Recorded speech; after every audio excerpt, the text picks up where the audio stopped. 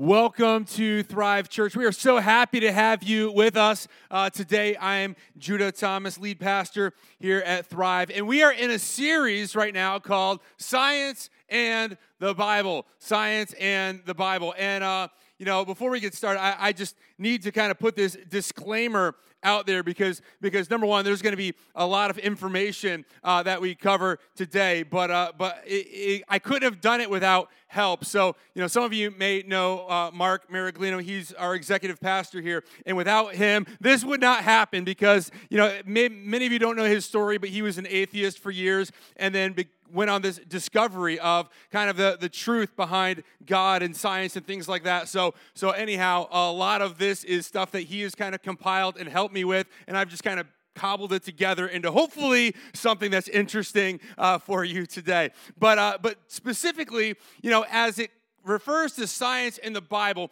the problem is that there's this pendulum that tends to swing pretty far in either direction. And on one side, we have like the pure science only, and there is no God, and everything is purely has an explanation to things, and you're an idiot if you believe in God. And then the pendulum swings to the other side of this thing where everybody's like, everything that you need to know is in the Bible, and I believe it 100%. And if you don't believe in this, then you're an idiot as well. And so there's kind of these two sides of things. And so what I want to do is kind of like find somewhere in the middle where we can look at things logically, where we can look at things understanding what Scripture says, but also not discrediting things that maybe science says, because this is something that I hope will challenge you if you don't believe in God. It will hopefully challenge you to explore who God is, and if you do believe in God, maybe it'll challenge you as well, because what we don't want to do is we don't want to get wrapped up in some kind of dogma throughout this whole conversation. So there's many people in this world, specifically in the scientific world, that think that belief in God is simply an emotional response. It's for the weak-minded. It's a crutch of sorts. And so one of the things that I think is important for us to ponder is, can we logically believe in God and logically believe in the Bible? And so last week, we took an examination of the Bible and why I believe that it's true and why I believe that we can build our faith upon it, not simply based on an emotional response, but based on true facts and historical evidence. Because science, at the end of the day, is simply, we talked about this last week, is simply a systematic pursuit of evidence. That's all it is. Systematically pursuing the evidence and allowing it to take you wherever the evidence may lead. As a result of the scientific method, observation and experimentation are critical elements of this. If you cannot observe something and if you cannot perform experiments about it, then the scientific method begins to fall apart. But there's a problem. And the problem in your notes is this, is when you believe something without evidence, that's a religion. Believing something without evidence is religion. Now, many of us who follow Christ say, well, this is not about a religion, it's about a relationship, right? And I believe that's because having a relationship with Christ is not just taking something without evidence. It's seeing the evidence of God working in our life and basing our beliefs on the evidence of the Holy Spirit working in the transforming power of Jesus Christ. But when something goes beyond the scope of observation and experimentation, then it becomes religion. And unfortunately, that is where many people land, even in so-called sciences, because it's gone beyond what you can observe, and it's gone beyond what you can reliably perform experiments on.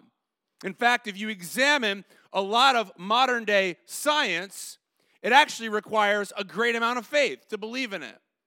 And the very same scientists that you may encounter in a college or in other situations, places of higher learning, the same scientists who speak against faith, they demand it when it comes to their ideas.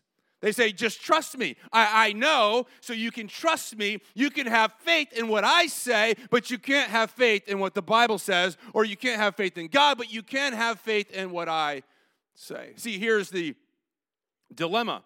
Anything that you believe in that you did not personally observe or personally perform the experiments on, it requires a certain level of faith, doesn't it?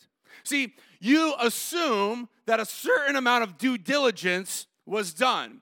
For example, that is what the FDA is all about. So the FDA, somebody comes up with some idea, some concoction, some kind of snake oil or something, and say, we think this will cure this problem. And then they have to go through experimentation and testing and a variety of things and spend tons and tons of money to bring it through the certification so at the end of the day, we can take the medication without doing the experiments or the observations ourselves, and we put the trust and faith that they did it and did it properly. This is why many years ago, after having a minor surgery of my own, I was prescribed Vioxx. And I took that, and they said, this is great, this will help you. And then about a year later, they took it off the market and said, well, one of the side effects is death. So we're going to pull that off the market. But I was assuming for that period of time that adequate testing had gone into this particular medication. In your notes, if you're taking them, true science helps us to learn more about God and the universe that He created. See, science and the Bible are not at odds with each other, and they're not even contradictory. See, what is contradictory when we examine these topics, the thing that is contradictory is what we call a worldview. A worldview is the lens by which you look at the world. This is your worldview. Or another way of maybe putting it is this word I keep using called dogma. What dogma is it's a principle that is laid down by an authority figure, and they're saying that it's undeniably true. So perhaps you go into a classroom and an atheist scientist will get up there and say, God is not real. If you believe in God, then you are an idiot. And so he's laying this down, or she is laying this down as being undeniably true. That is what we call dogma. When you're laying something out without evidence, without experimentation, but you're just laying it out there. So everything we look at in life, whether it's science or otherwise, we tend to look at it through a lens, through a worldview. If you're doing experimentation, if you're trying to study the origins of the universe, but you do not believe in God, you are going to look at it through a very specific view. And all of the research and all of the data that you accumulate, you'll filter it through that viewpoint, process that data, and so that it does not conflict with your worldview. Now, similarly, and equally as problematic, on the other side, people who say that they're people of faith will also do the very same thing oftentimes. They'll look at all the same data that this person was looking at it, but they're processing it through a different worldview, and in the end, they come to a vastly different conclusion because they're believing that God is the creator of all things. So, is there a creator or is there not? Well, clearly, we're in a church. I believe that there is. And here's the thing, though. If there is not a creator, then we are so very, very, very, very lucky. Because there's something called the Drake equation, and that's what this is, that the odds of a livable planet ever having intelligent species, which you are, for the most part, intelligent species, the odds of that actually happen is about 1 in 60 billion. 1 in 60 billion. That's the odds of having a livable planet with intelligent life forms on there. 1 in 60 billion. The problem is we don't know what 1 in 60 billion even means. People just throw these numbers out there and like, okay, seems reasonable to me. Well, let's put it like this. If you're going to go out and you're going to buy a ticket and you hope to win the Powerball, okay? We'd all love to win the Powerball. If you win the Powerball, don't forget Thrive Church, okay? The odds of you winning the Powerball are 1 in 292 million, okay? 1 in 200, so that means out of 292 million people that play, you have one chance to win. Now, the odds of the livable planet was 1 in 60 billion. That means to exist, to have a planet such as we have now with life on it, that means that you would have to win the lottery over 200 times. Again, congratulations, and don't forget Thrive Church. Let's put this a little more reasonable. Anybody ever been struck by lightning before? Anybody? Okay, nobody's been struck by lightning that I see. Okay, or you're just like, your hand's fried. I can't lift up my hand, you know? You have a 1 in 1 million chance of getting struck by lightning. 1 in a million chance, okay? So, again, to win the Powerball, 1 in 292 million. To get struck by lightning, again, you have, before you'd win the Powerball, you'd likely get struck by lightning 292 times, okay? That's what the odds say. Or get this, in order to have this planet with the life and all that, that means you would have to get struck by lightning 60,000 times, okay? That is the same odds of coming up with a planet that has life on it as we know. Now, this is an insane number, 1 in 60 billion. Well, we're going to look at the beginning of Scripture, the very first verse in the Bible. Genesis 1, verse 1. Says this, "In the beginning, God created the heavens and the earth." Goes on and says, "The earth was formless and empty, and darkness covered the deep waters. And the Spirit of God was hovering over the surface of the waters." Okay, I'm going to stop there. Now there's right in here is something that many people do not consider. And it's what theologians call the gap theory. The gap theory is that we don't know what happened between verse 1 and verse 2. We have no clue, right? We just read it. We read through it like, okay, this is great information, whatever. But listen to how it's phrased. In the beginning, God created the heavens and the earth. Then it says the earth was formless and empty. We have no idea how long the universe existed between these two verses. It could have been moments. It could have been millions or billions of years. We have absolutely no idea. Anyone that claims they has an idea about this really has no idea what they're talking about. They're just making a speculation without any observable evidence to back the claims that they have. So, it says, in the beginning, God created the heavens and the earth. The earth was formless and empty, and darkness covered the deep waters. And the Spirit of God was hovering over the surface of the waters. Then God said, "Let there be light." And there was light. I mean, this must have been a miraculous thing. God says, "Let there be light," and there was light. And God saw the light was good. Then he separated the light from the darkness, and God called the light day and the darkness night. And evening passed, and morning came, marking the first day. So, the main argument that we tend to come up against in the conversation of science in the Bible is this: did God create everything? Did he create everything or not? There's two main worldviews, okay? The one main worldview is this: yes, God created everything. The other is over here: nope, God didn't do it. You know, that's the two main. Now there's some deviations over here. They say, well, we don't know if it was God, but we think some intelligent creature, some intelligent being created, but that there was a creation event. So that's the two sides. And the calculations that both sides perform will come out vastly different. One of the things that they cannot agree on is the age of the earth. And many people have heard some of these ideas and arguments, and you can spend your entire life trying to figure out how old everything is, and here's what I know, and this is the only fact that I can stand firm on, is this: nobody knows. Nobody knows. You don't know. I don't know. None of us really know. On one hand, some people, you know, they come up with these ideas of how old or how young it is, and any conclusion is ultimately based on assumptions that were based on other assumptions that were based on other assumptions. And so we look at this and we don't really know. And we read Scripture and we see things, we see evidences, but we don't really know all the details about it, because here's the thing: the main purpose of the Bible was not to teach us science, but here in your notes, the focal point of the Bible is Jesus. Like that's really what it all points to. I've heard even people who follow Christ fighting and hating each other because of differing opinions on the creation process. And I'm like, nowhere in Scripture does it say that you have to believe a certain prescribed idea around creation in order to get into heaven. Jesus says, "I am the way, the truth, and the life. No one comes to the Father except through me." And so that's the bottom line here. Everything in Scripture was leading up to the birth, crucifixion, resurrection of Jesus Christ, and it all is there to tell his story, not to simply be a science book or a mathematics textbook. But still, there's a lot that we have extracted from Scripture, and there's a lot more to be learned from Scripture. So the two main arguments are out there is that many people believe that that we live on a young earth that is only around 6,000 years old. That's what many people, believers of the Bible, what many of them will say. On the other hand, Other people say that the earth is around 4.5 billion years old. In fact, if you ask almighty Google, that's what Google says. 4.5 billion years old.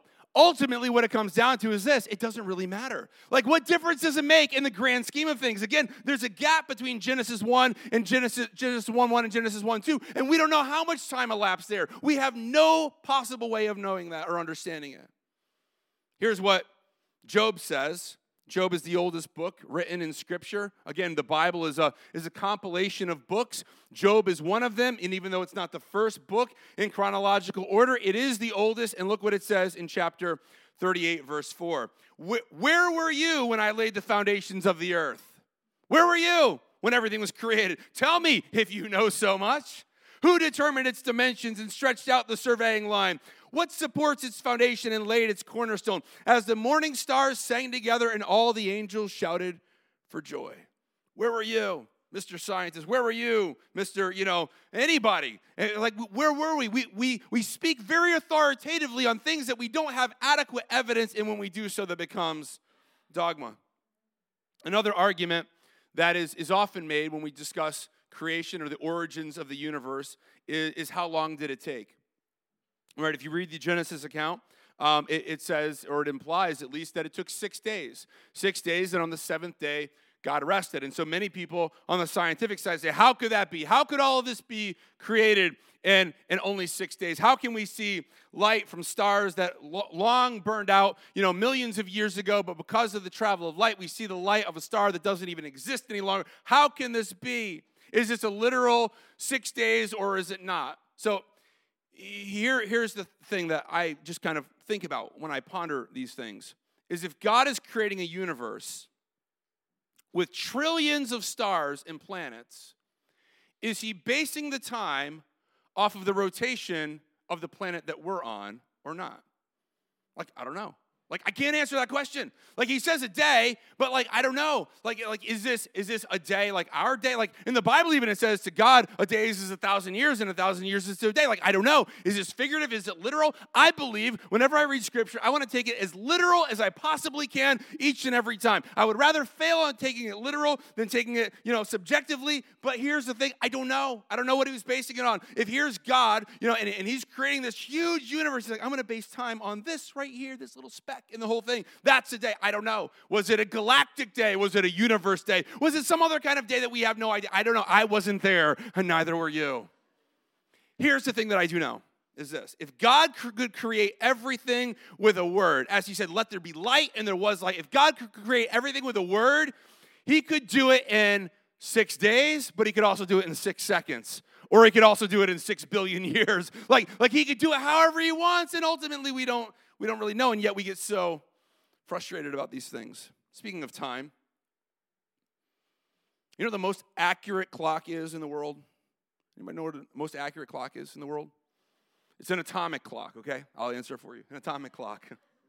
Atomic clocks are the most accurate. They have some others that are kind of coming close, but the atomic clock, the way an atomic clock works is it measures the microwave frequencies from an atom, and they say that it's so precise it will only lose 1 second of time for every 100 million years. That's how accurate an atomic clock is, okay?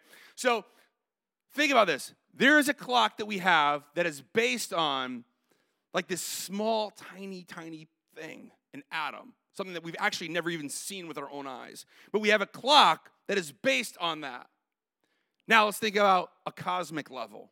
On a cosmic level, well, one thing that we know of is we know of a light year, right? A light year. And this is the distance that light travels in a year. Let's be clear. A light year is a measurement of distance, not a measurement of time. But yet we know exactly how far it goes. It's very precise, 186,000 miles every second. This is how they determine now the distance of a meter by dividing what a light year is, okay, if you can fathom that. 186,000 miles per second. It's consistent. So we can set our clock by that. We can set our clock by an atom. Think about other things that we set our clock by. The rotation of an earth is a day, right? So every day, the earth rotates. Every 24 hours, the earth rotates. That's pretty cool. Like, it just rotates. It's consistent. It always has been consistent, at least in our known history. And then, not only does it rotate, but the earth also rotates around our star, the sun. And how long does it take the earth to go around the star? a year, 365.25, 365 and a quarter days it takes to go around that. And every 4 years, those quarters add up and we end up with a leap year, right? So that's how that works, if you didn't know that already. So it's consistent, though. We can set our clocks by it. We can set our calendars by it. So the earth rotates every 24 hours. The earth goes around the sun. Now, you know how fast it's going? The earth is spinning at 1,000 miles an hour.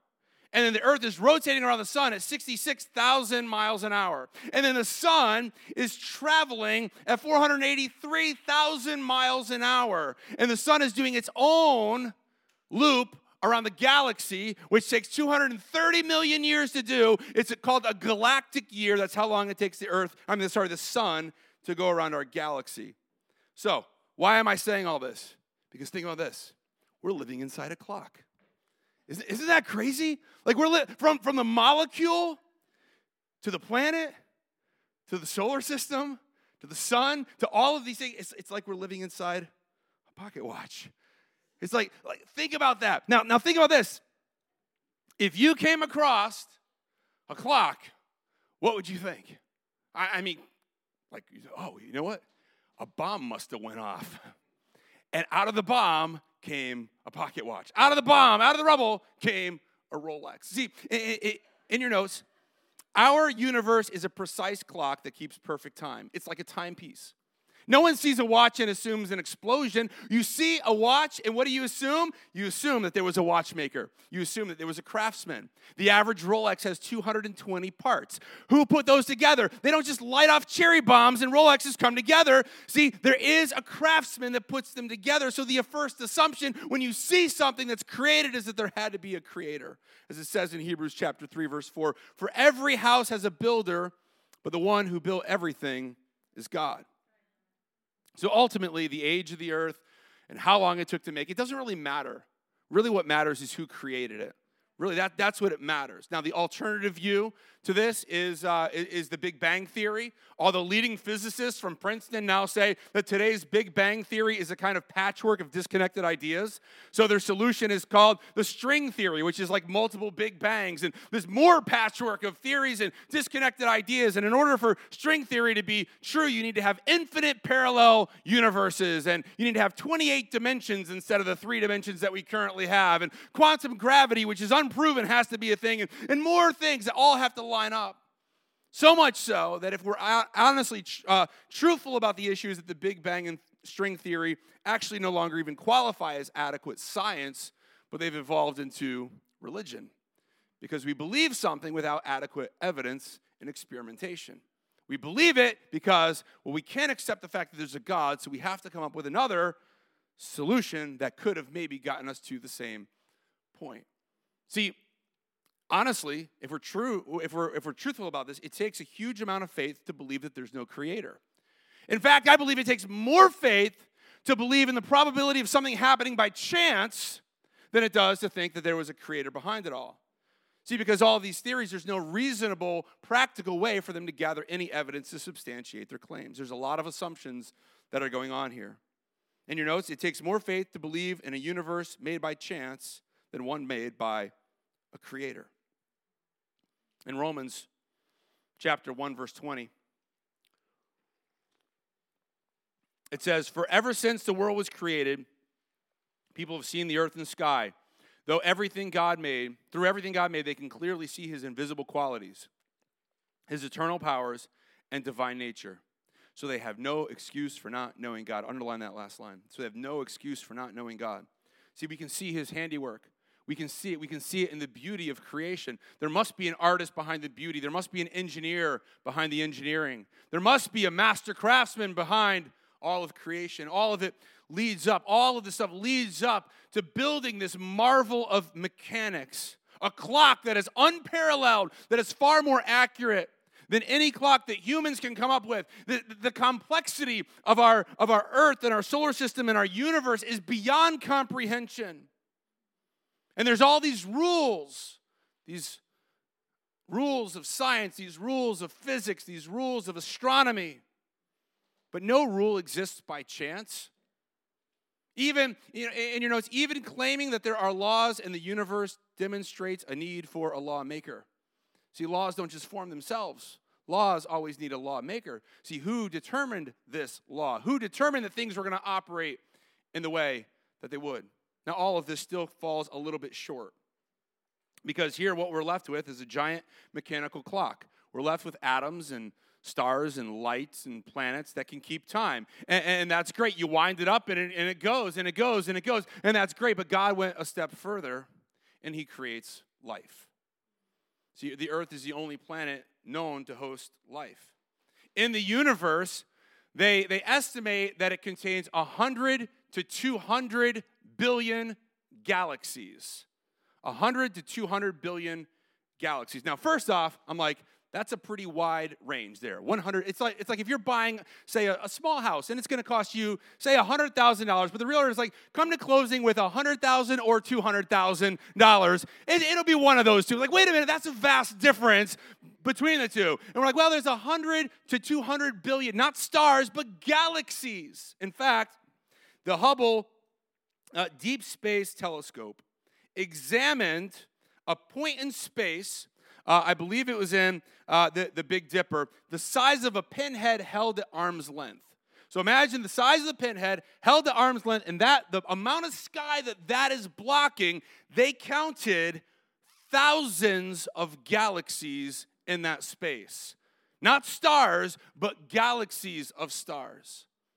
Scientists estimate that there's 1 to 10 trillion planets. I mean, again, what a vast range here. It's between 1 and 10. Like, okay, thank you, brilliant scientists, for telling us that. NASA's counted and confirmed 5,000 of them or something like that. But here's the thing. If life is random, it is unlikely for a planet to actually be able to sustain life, let alone to be able to actually create it.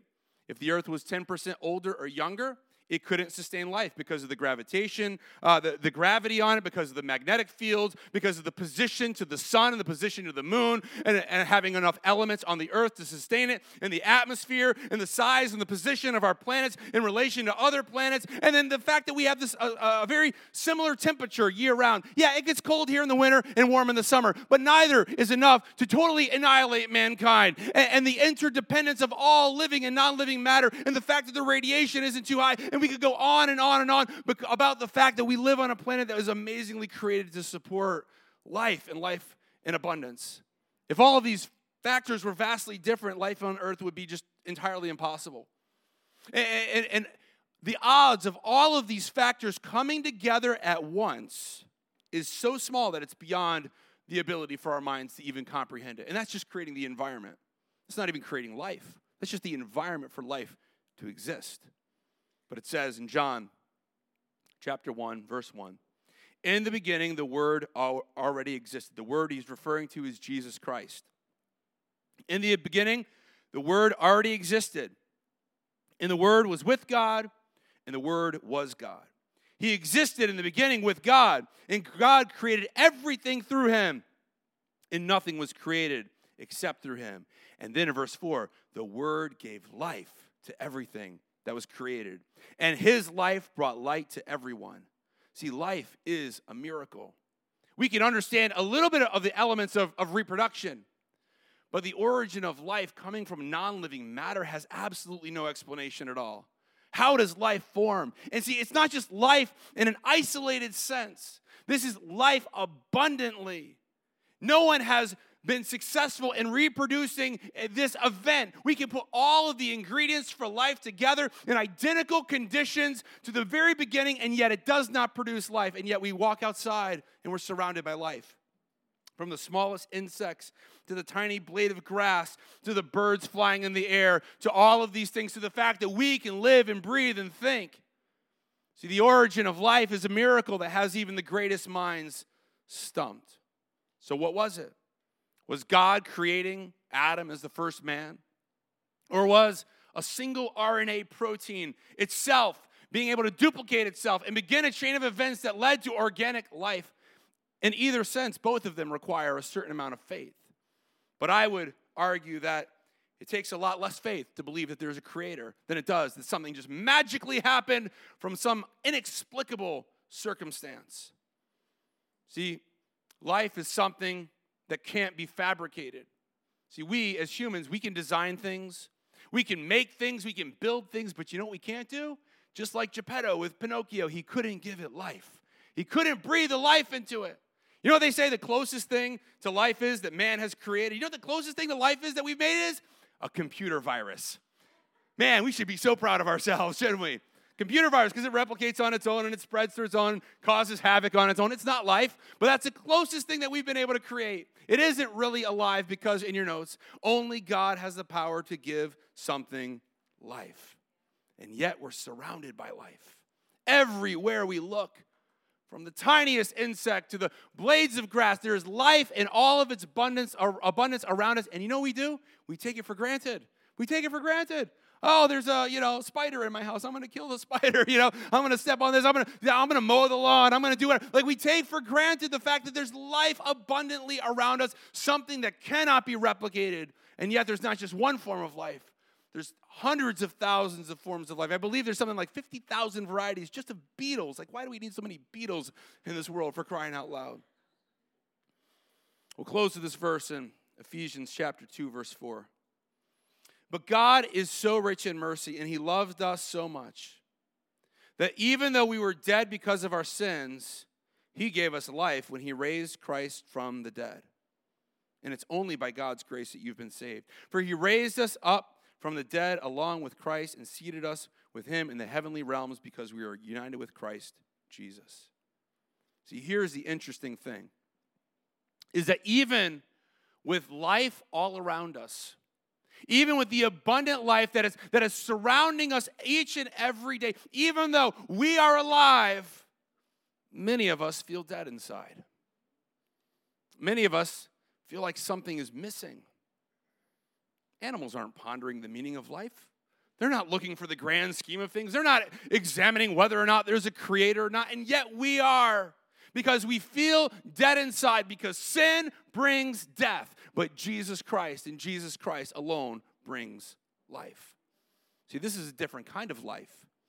This is not life that a flower has, or a tree has, or an animal has. This is a different kind of life. This is a spiritual life. This is a part of us that was dead inside, and Jesus says that he will bring alive. This is something unique in all of the natural world, something unique that we have a longing for purpose. We have a longing for meaning. We have a longing for fulfillment. If everything in this world was by chance, if everything in the universe was just a cosmic hiccup, then why are we even here? And why do we want to know why we're here? Why do we have a desire to seek out the divine? Why do we have the desire to do good and not to do evil? Because God's law is written on our heart. And whenever there's a law, there's a lawmaker. Why do we look for purpose and meaning and fulfillment? Why do we look for forgiveness? Animals don't look for these things. Why do we seek out healing? Something that only God can provide. Because the creator of the universe, he has created